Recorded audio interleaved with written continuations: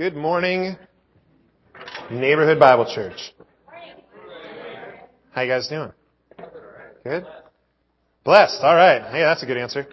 I'm going to start off this morning by showing you a video. And I'll give some narration as it's going. But I do have to throw out a warning. For those of you that This video may change your image of me. For those of you that think of me as this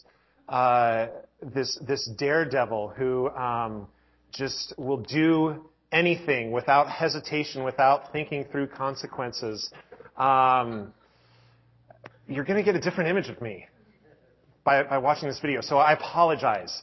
If you have me high up on a pedestal, this is going to knock me down. Stamp me into the ground, and then maybe dig me even a little deeper than that. So just a precursor. Let's go ahead and roll the video. So it's hard to see, but I am up on top of that cliff with my brother-in-law. We are in Redding, California, and he said, "Ben, we're gonna go up and jump off this cliff." And I said, "Okay, no problem." Foolishly so. Right now he is pointing out the one spot in the lake below that is actually deep enough that we can jump into. It's not that big. It's probably about 5 feet wide, 5 feet deep. Well, not 5 feet deep, but 5 feet across. It's like just a small little area. He's saying, don't jump there, don't jump there, don't jump there. Oh, and definitely don't jump over there. But jump over there. And my knees are knocking together. If you turn up the volume a little bit, you might be able to hear them. No, but let's just continue watching. He's done this plenty of times before. That's my sister, his wife, standing down there with their then newborn first son. So as you can tell, it's pretty high up there. And I said, "You really have to get that far out?"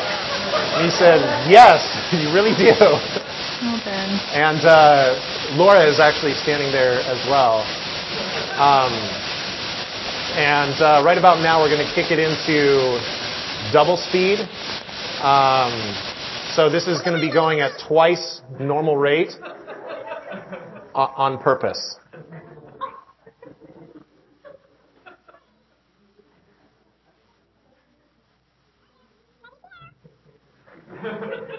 Oh, there are some chipmunks nearby too.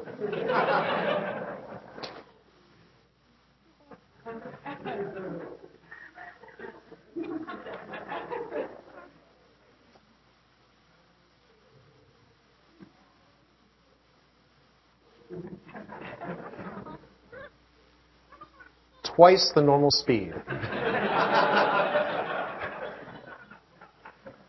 And we're still waiting. Oh, here. Oh, no.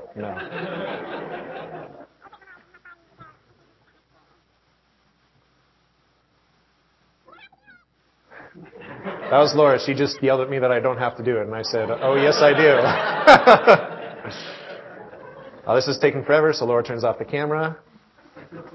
And we're still going at double speed.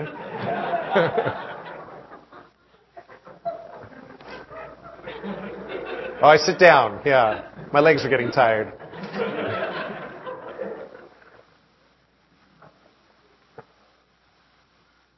Oh, and there I am. See me? Halfway down? Yep, there we go. Oh. And just in case you missed it.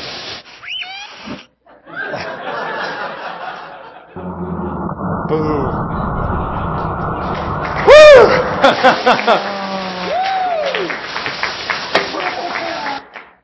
So now's the part where I tie it into what I'm talking about this morning. Nah. Just file that away. Keep that in your head, okay? We'll come back to it later. So we've been talking about this idea of demanding. And demanding, I love the title of this series, and I'm going to talk about it in a couple of different ways. But demanding in and of itself, as we've been going through this series, carries a dual meaning. Demanding came out of the idea of the fact that Jesus demands stuff of us. As we read through the Bible, we realize that we're told different things. And it's not like you come to Christ and then you get to coast for the rest of your life. Jesus lays out different things for us to do. And other writers inspired by God have also given us that, given us all these different things. And we've been going through them all one at a time. Here's where we've been. We started out with talking about being born again. And Jesus tells Nicodemus, hey, you've got to be born again. But the other aspect of this word demanding is that it's not just something that we're told to do, but it's also difficult. And if you keep reading in John chapter 3, you see that Nicodemus wrestled with this idea. He had a hard time with it. It was difficult. It was demanding. It was hard. And we've seen the same things as we've gone through this idea of believing. That yes, we're told to do it, but also that it's difficult. Same thing about putting on the new man. Same thing last week, Dave shared with us about standing firm. That we're told to do it, but at the same time that it's so hard and that it's so difficult. And you guys, I'm sure, can look back through your own lives and see just how difficult it is. So this morning we're talking about abiding. And it's another thing that is demanded of us and another thing that is extremely, extremely difficult. And as I thought about this idea, abide, and as I started compiling things and putting things together, I saw a couple things that just didn't sit well with me. Some different views that people take of abiding, and I wanted to talk about those this morning. And talk about how to shift those views to a right idea of what it means to abide. So here we go. In your notes, you've got a couple wrong approaches. Wrong approach number one is waiting on God. And some of you might be looking at that going, wait, I thought that was a good thing, to wait on the Lord. But here's the way I'm talking about it. I'm a musical guy, and so as I was thinking about abiding, one of the first things that popped into my head was this song, Abide With Me. Many of you know it. It's a great hymn. Abide with me, fast falls the eventide, so on and so forth. The darkness deepens, Lord with me abide. When other helpers fail and comforts flee, help of the helpless, oh, abide with me. Which is a great song and has great truths and a great meaning to it. But as I sat and thought about the lyrics, it hit me weird. And I didn't like it. And here's why. The problem is that some people turn the responsibility to God. This whole idea of abiding. They say, all right, whenever you want to abide, come abide with me.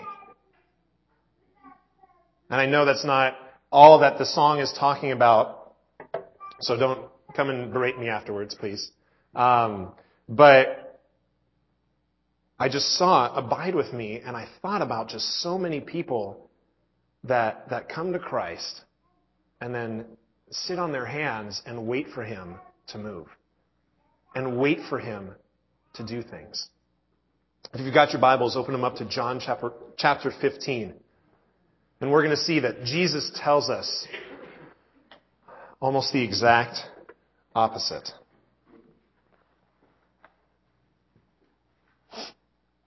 John chapter 15, starting in verse 1. I am the true vine, and my Father is the gardener. Jesus is talking to his disciples right before he's about to be arrested. He cuts off every branch in me that bears no fruit, while every branch that does bear fruit, he prunes, so that it will be even more fruitful. You are already clean because of the word I have spoken to you. Remain in me, and I will remain in you. Did you catch that? He was telling his disciples to remain in him. Not wait for me to remain in you. Wait for me to abide in you. And it'll just come to you and life will be easy street. Remain in me and I'll remain in you. No branch can bear fruit by itself. It must remain in the vine. Neither can you bear fruit unless you remain in me. He just said it again. I am the vine, you are the branches. If a man remains in me, there it is again, and I in him, he will bear much fruit. Apart from me, you can do nothing. If anyone does not remain in me, there it is again. He is like a branch that is thrown away and withers. Such branches are picked up, thrown into the fire, and burned.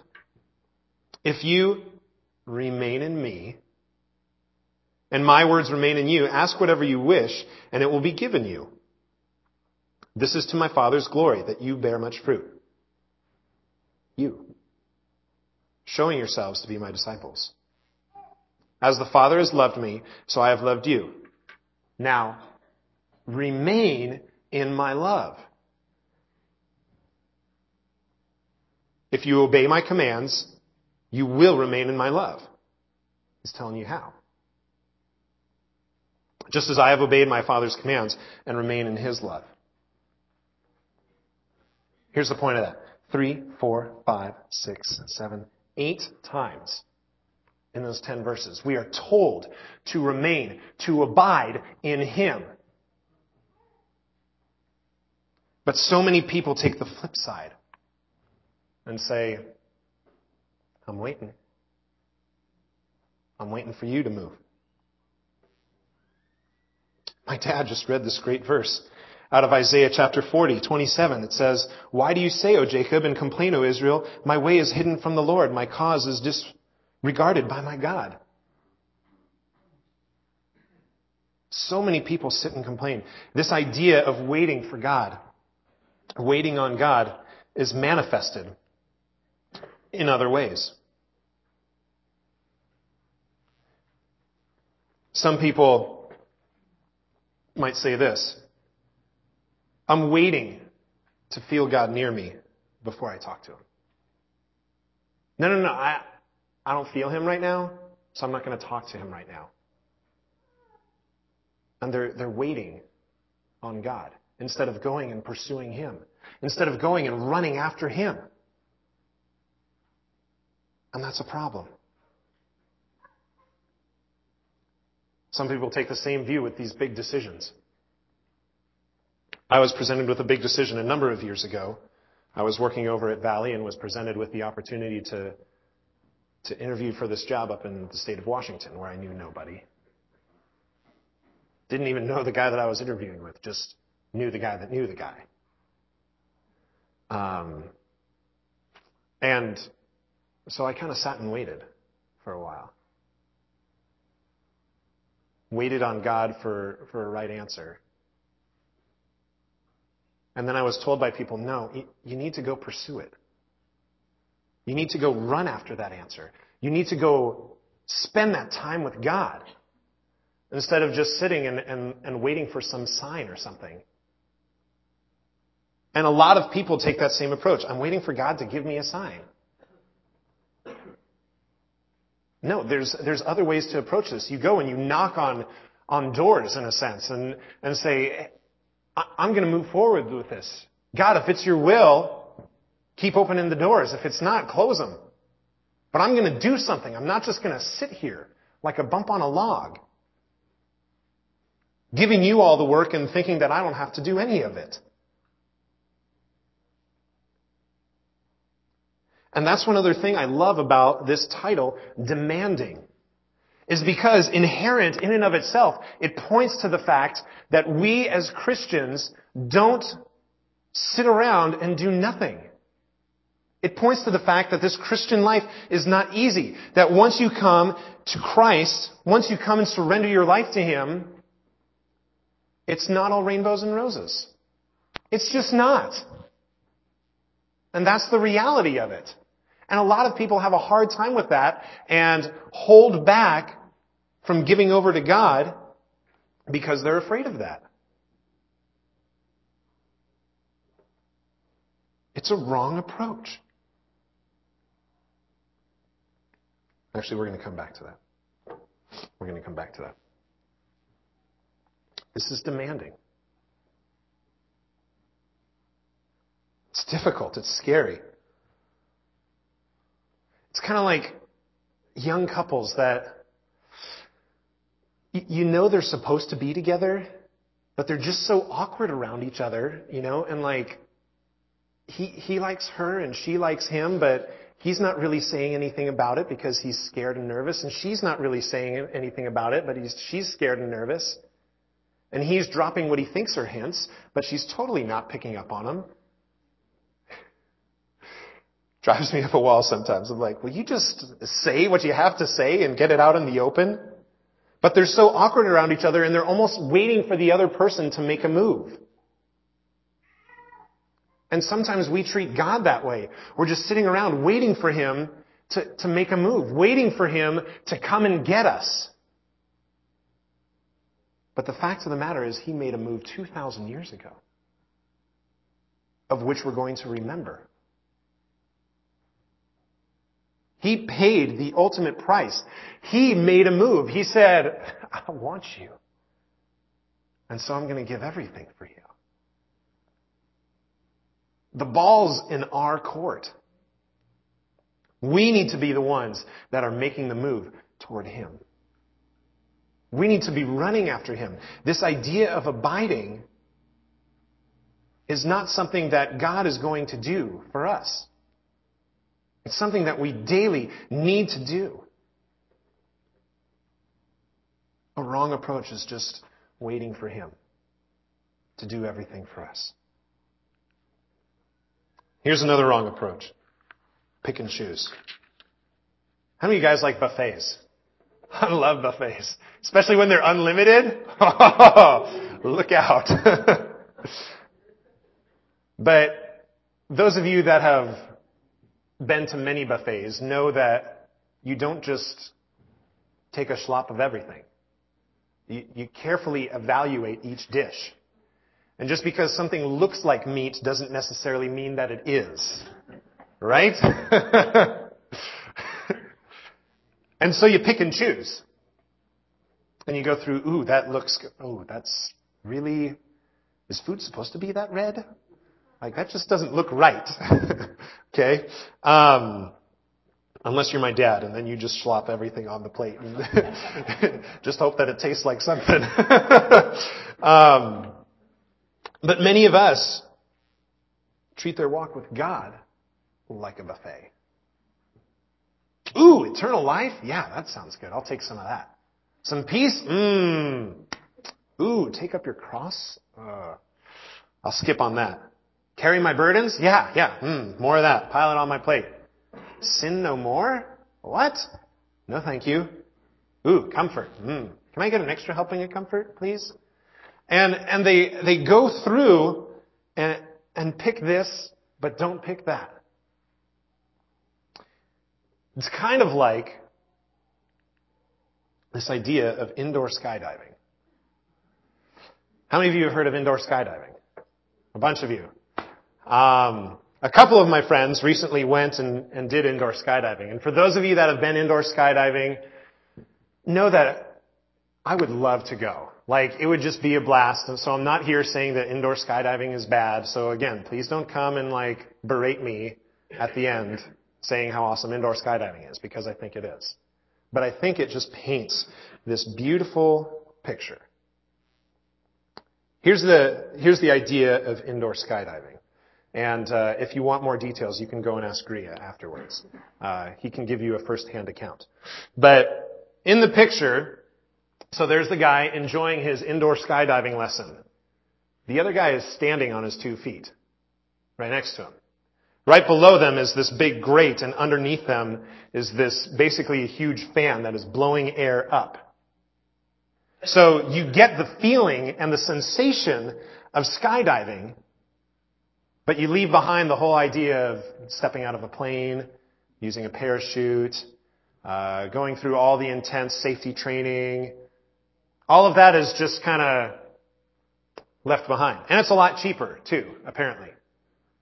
So you get all the thrill and all the feelings, all the good, exciting feelings, and you get to do like all these twists and moves while you're in there. You know, you turn your body a little way and like it starts rotating, and so you get the feeling of skydiving without taking the risk of ever getting more than 5 or 6 feet off the ground. And the reason I put that title image on your bulletin is it's a lot different when you're standing in a plane. And the only safety net you have is in this little pack behind you, and you sure hope that when you pull that ripcord that it comes out and catches you. But outside of that, you got nothing. Nothing to protect you.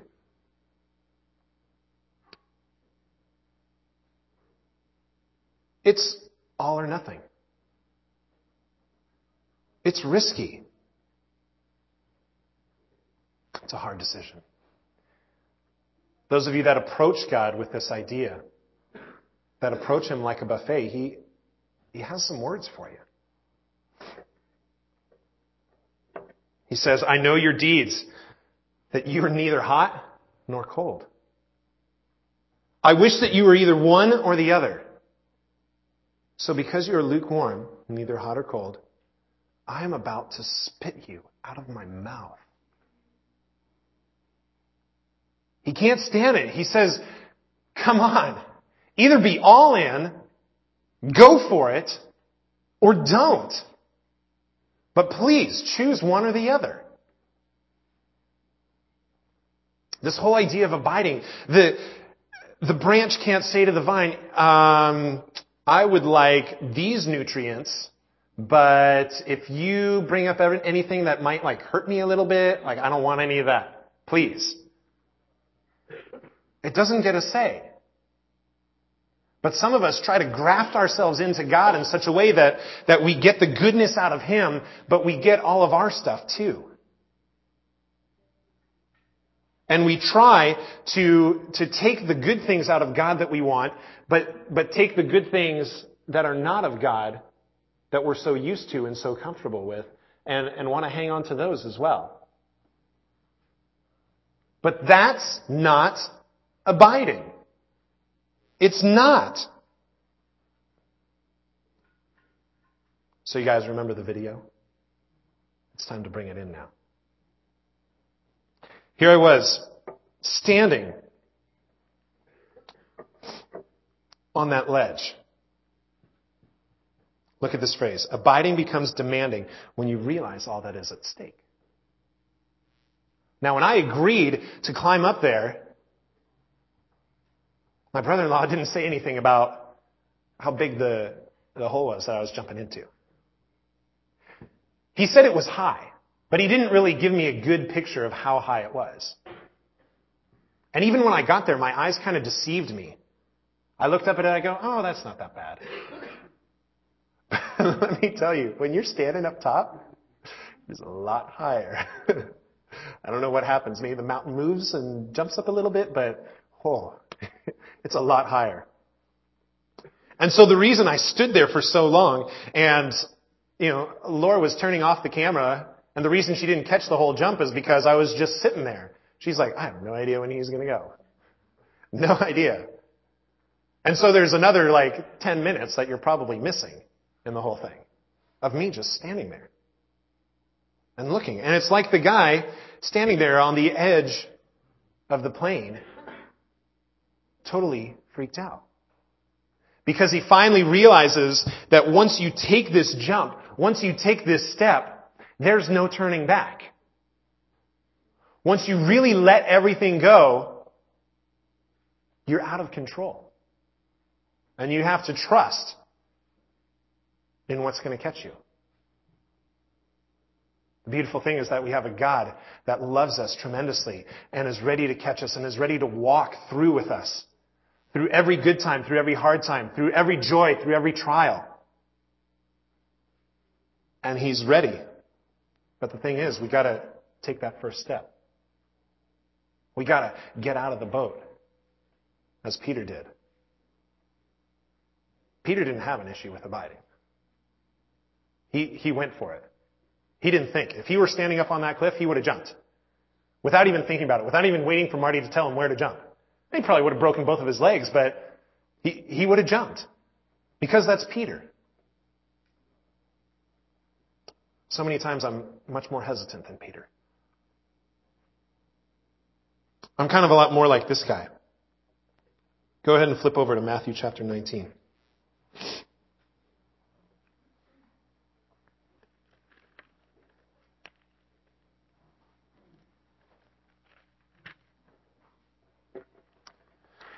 Starting in verse 16. Now a man came up to Jesus and asked, "Teacher, what good thing must I do to get eternal life?" "Why do you ask me about what is good?" Jesus replied. "There's only one who is good. If you want to enter life, obey the commandments." "Which ones?" the man inquired. He's shopping at the buffet. He doesn't want them all. Which ones? Jesus gave him the easy ones too. Jesus replied, chicken fried steak, do not murder, do not commit adultery, do not steal, do not give false testimony, honor your father and mother, and love your neighbor as yourself. All these I have kept. Yeah, right. The young man said, "What do I still lack?" And here's the dagger, and here's where Jesus paints the picture of what it's like to step off the edge.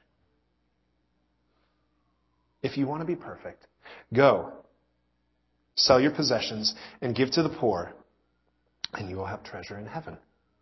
Then, come follow me. When the young man heard this, he stepped back from the edge. Turned around and went away sad because he had great wealth. And it wasn't just the volume, but it was his attachment to it. And just as much that as we pick and choose what we want from God, we also pick and choose what we want to surrender to God. And I'm not going to get into that. That's something, I put that as a question for you and your community groups to kind of dive in and wrestle with a little bit more.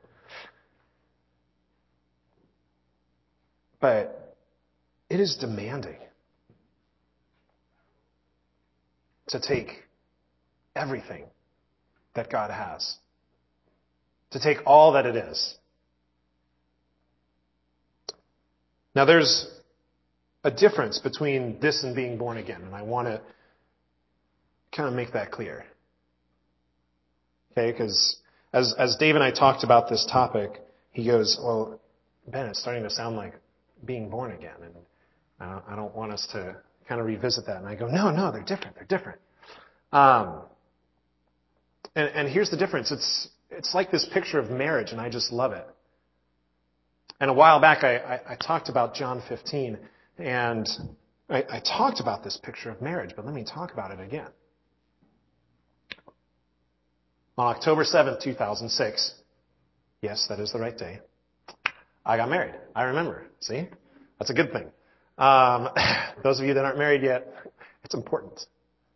Matt, don't ever forget, okay?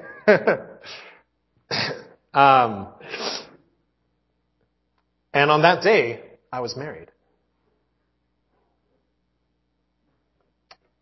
But every day, I have to choose how I want to invest in my marriage.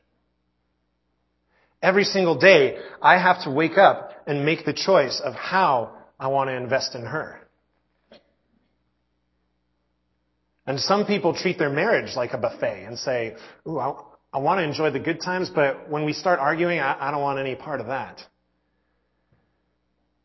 And they shut down and turn off. Yeah, I want the good times, but as soon as we start having financial trouble, I don't want any part of that. And the reality of it is it's slowly chipping away and eating away and causing the marriage to crumble. So it's one thing to be born again, and it's a whole other thing to abide. Being born again is a one-time thing, and you pray the prayer, and you ask Jesus to come into your heart, and He says yes. You mean it with all sincerity. But then it's a whole other thing to abide. It's a whole other thing to walk. It's a whole other thing to wake up and choose day after day. I love Joshua 24:15 because he says, choose this day whom you're going to serve. Now, as he's talking, he's saying like right now. But I like that idea, this day, because sometimes for me, I have to remind myself every day, hey, I have to choose this day who I'm going to serve. Oh, well, now it's Monday. I have to choose this day who I'm going to serve. Now it's Tuesday. I have to choose this day. Now it's Wednesday. I have to choose this day. And some people say, well, I chose yesterday, or I chose a week ago, or I chose on such and such a date, and that's when I chose. And now I just coast. But the problem is abiding is work. Abiding is something that we have to choose. Abiding is something that we have to invest in.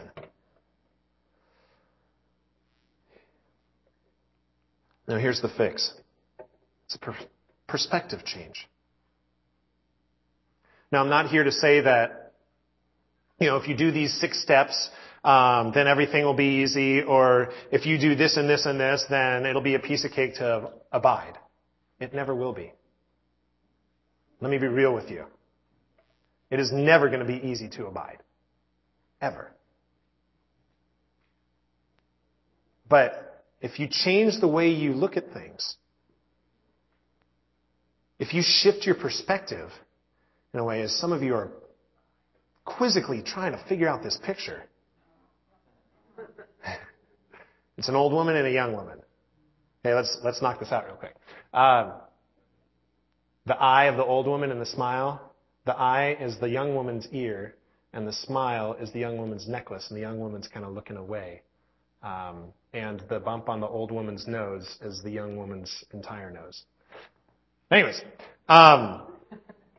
you guys all got that now? Good. All right. Now we can keep tracking.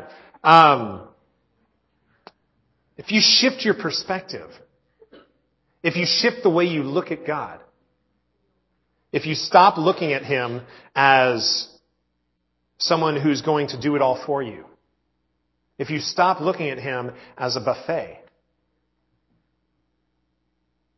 and start looking at Him in a new way,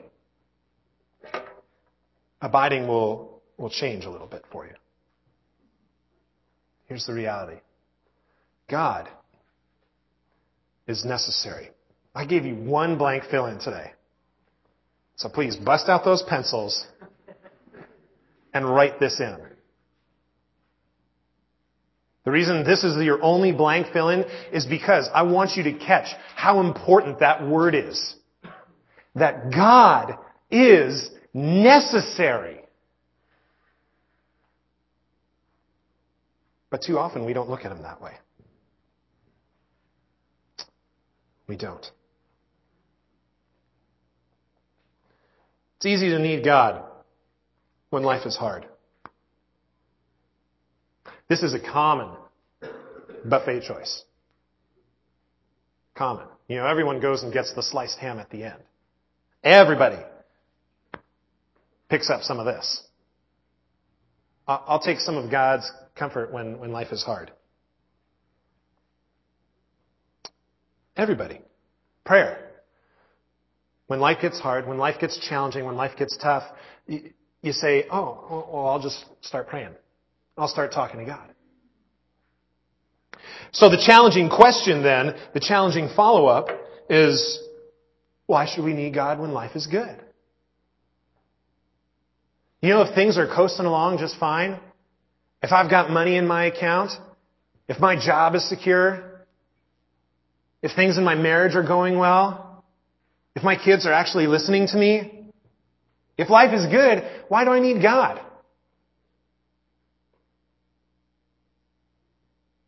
And some of you work that way.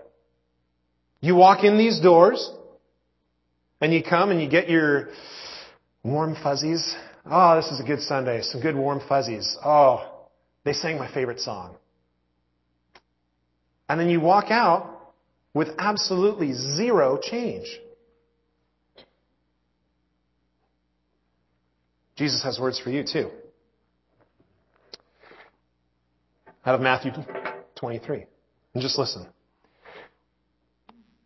Woe to you, teachers of the law and Pharisees, you hypocrites! You are like whitewashed tombs, which look beautiful on the outside, but on the inside are full of dead men's bones and everything unclean. And in case you didn't catch that analogy, he spells it out. In the same way, on the outside, you appear to people as righteous, but on the inside, you are full of hypocrisy and wickedness. Some people treat their relationship with God in this negative way. And they say, oh, I'll come to God when things are hard, but when times are good, I'm just going to coast. I don't need Him. Why do I need to talk to Him? Everything's fine. God's there for when I'm having issues.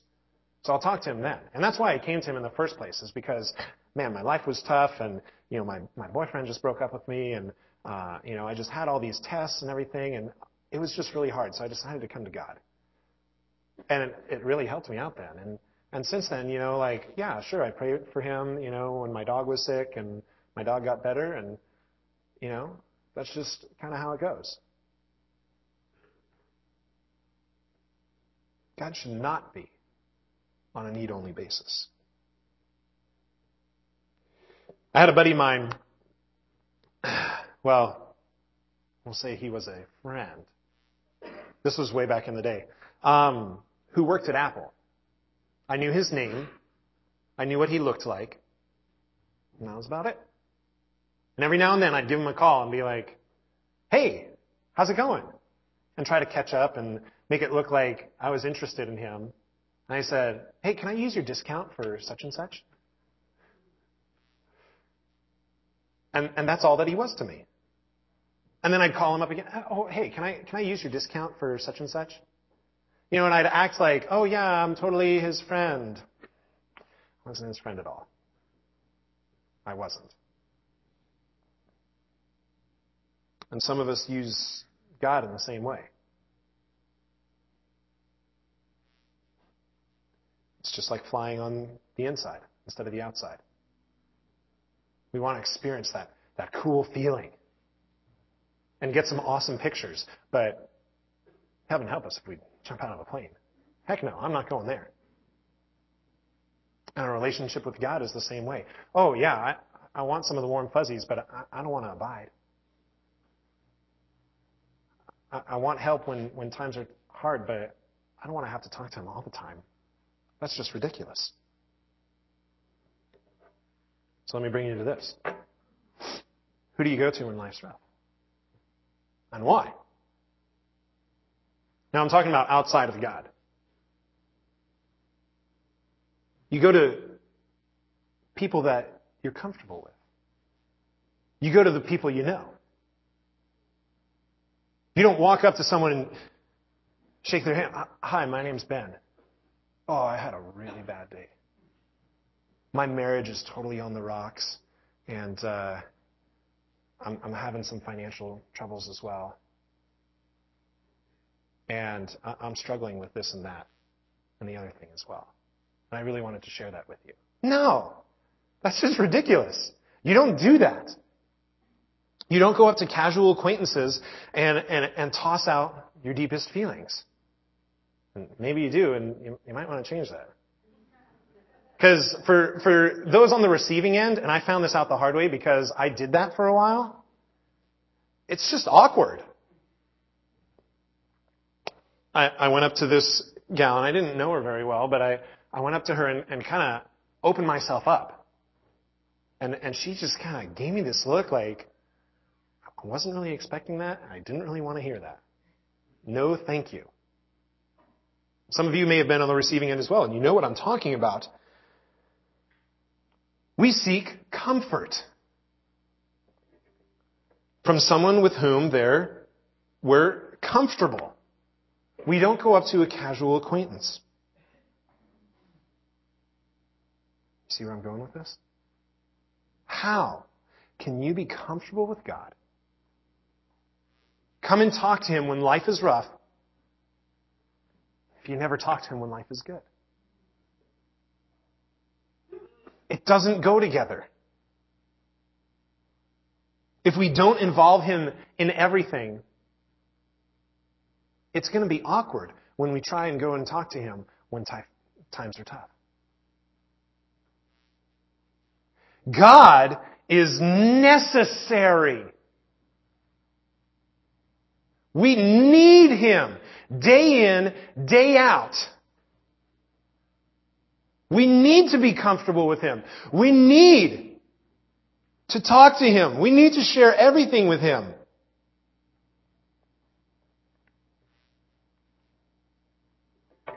When you see God as necessary, you will run to Him. Just like the prodigal son did. You'll run to Him, and you will want all of Him. Every little bit. The good and the bad. You'll take the plunge. You'll jump off.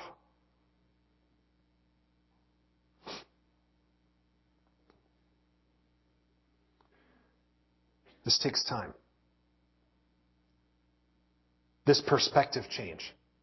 When we start looking at God as necessary, yeah, we'll start running to Him. And yeah, we will want all of Him. But it takes time to see Him as necessary. Especially if you're used to treating Him like a buffet.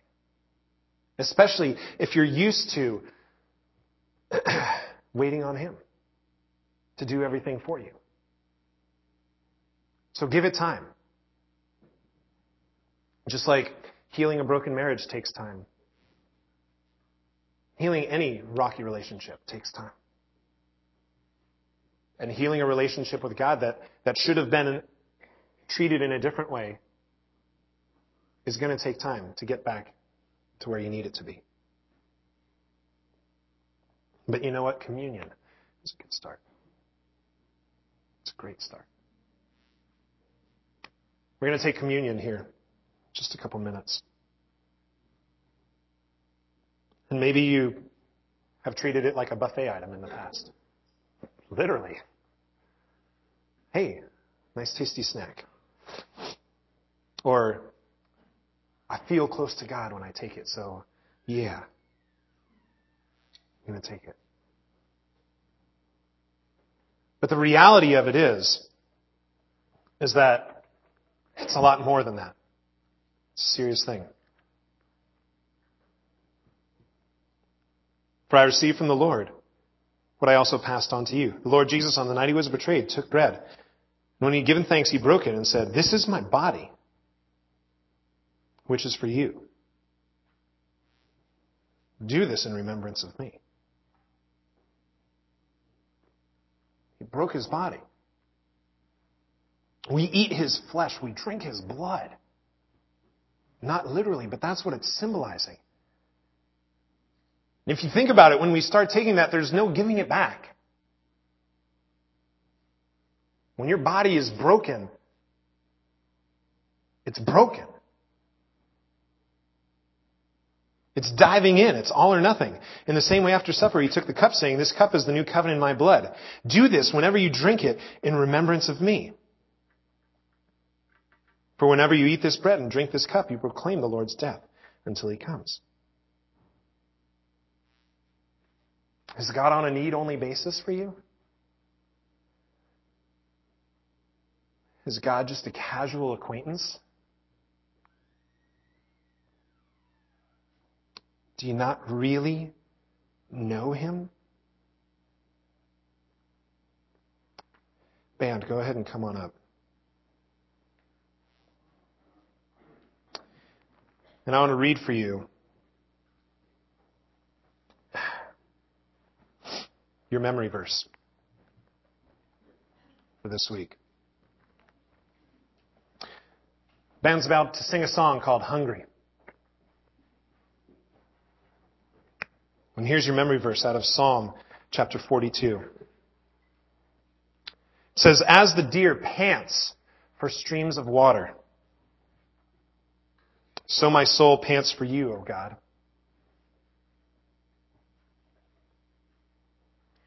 My soul thirsts for God, for the living God. When can I go and meet with God?" And you hear the urgency that the psalmist has. He needs God. The song says, "Hungry I come to you, for I know you satisfy." Do you know God satisfies? It says, "I'm falling on my knees, offering not just part, all of me." Maybe there's something you've been hanging on to that you need to offer this morning. Something that you've been holding on to and haven't wanted to let go, that you just need to give to God. We're going to sing this song before we take communion. And I encourage you to use the time to get things right with God. If you need to fall on your knees, come on up front and fall on your knees. Or go in the back if you want to, fall on your knees. Or stay where you're at and fall on your knees. Whatever. Jesus, you're all this heart is living for. You're all this heart is living for. Nothing else. My soul thirsts for God, for the living God. When can I go and meet with God? God, we have to come to an understanding that we need you. Or abiding just isn't going to happen. God, please help us see our need for you. Our desperate need, our desperate craving for you. God, bring us to a point where we're comfortable with you. So that we can talk to you about anything and everything. But God, more than anything, make us hungry. Make us hungry for you.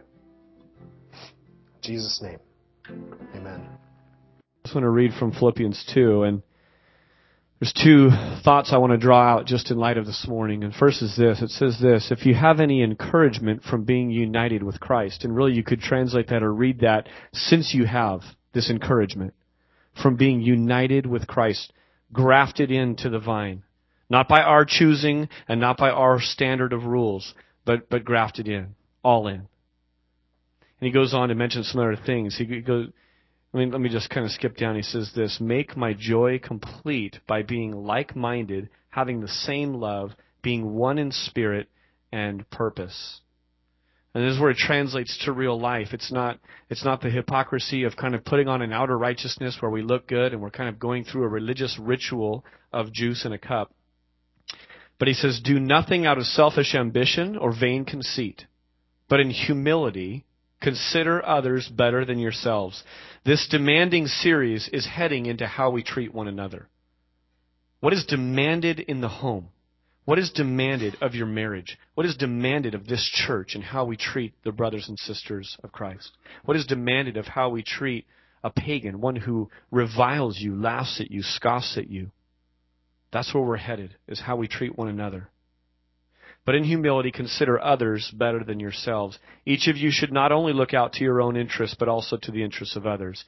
Now just listen to this synopsis of Jesus' life here for a moment. Your attitude should be the same as that of Christ Jesus, who being in the very nature of God, did not consider equality with God something to be grasped, but he made himself nothing, taking the very nature of a servant, being made in human likeness, and being found in appearance as a man. That's Christmas, the incarnation, Emmanuel, God with us. He humbled himself and became obedient to death, even death on a cross. And you can read the rest of it yourself. Go to Philippians 2:9 this afternoon. And the end of the story is that name of Jesus is exalted. And so as we take together this morning, we want to take this little cracker, this little wafer here, and it represents his body that was broken on our behalf. So let's take this together and remember Jesus.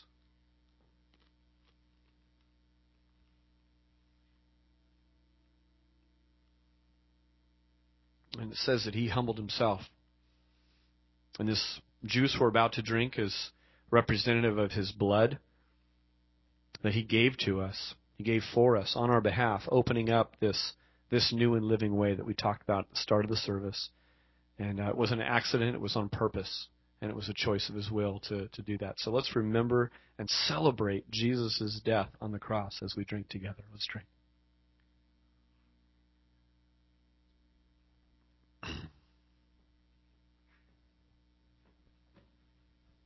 Father, we don't pretend to fathom all mysteries. God, we acknowledge freely this morning that there are so many things we don't understand, God, even in the physical realm, much less the spiritual realm. But we do know and we proclaim by faith that somehow this morning, God, your wounds from 2,000 years ago heal us. And God, this broken body that you predicted and told very plainly to your disciples that it would happen. So it gives a clear picture of what went on with the cross and the death of you, Jesus.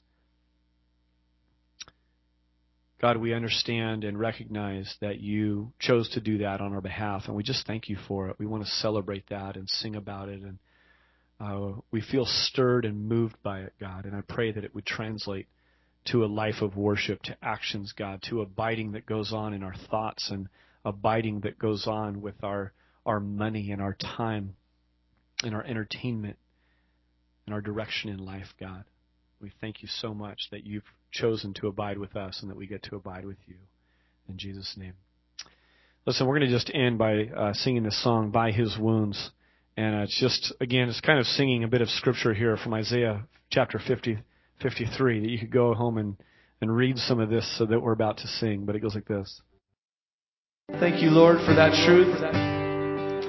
It really is a celebration, God, to think on your death and to celebrate what was accomplished there on the cross. God, thanks for an amazing day of worship and getting to be together and do things that we can't do on our own, God, and that is just to lift our voices, join our hearts with other people. Father, I pray that you would dismiss us with your joy right now, dismiss us with your sacrifice and the call to sin no more, God. We don't want to have a buffet, God. And Lord, we want to walk away with having all of us and all of you, God, abiding together. We love you so much. And all God's people said together, amen.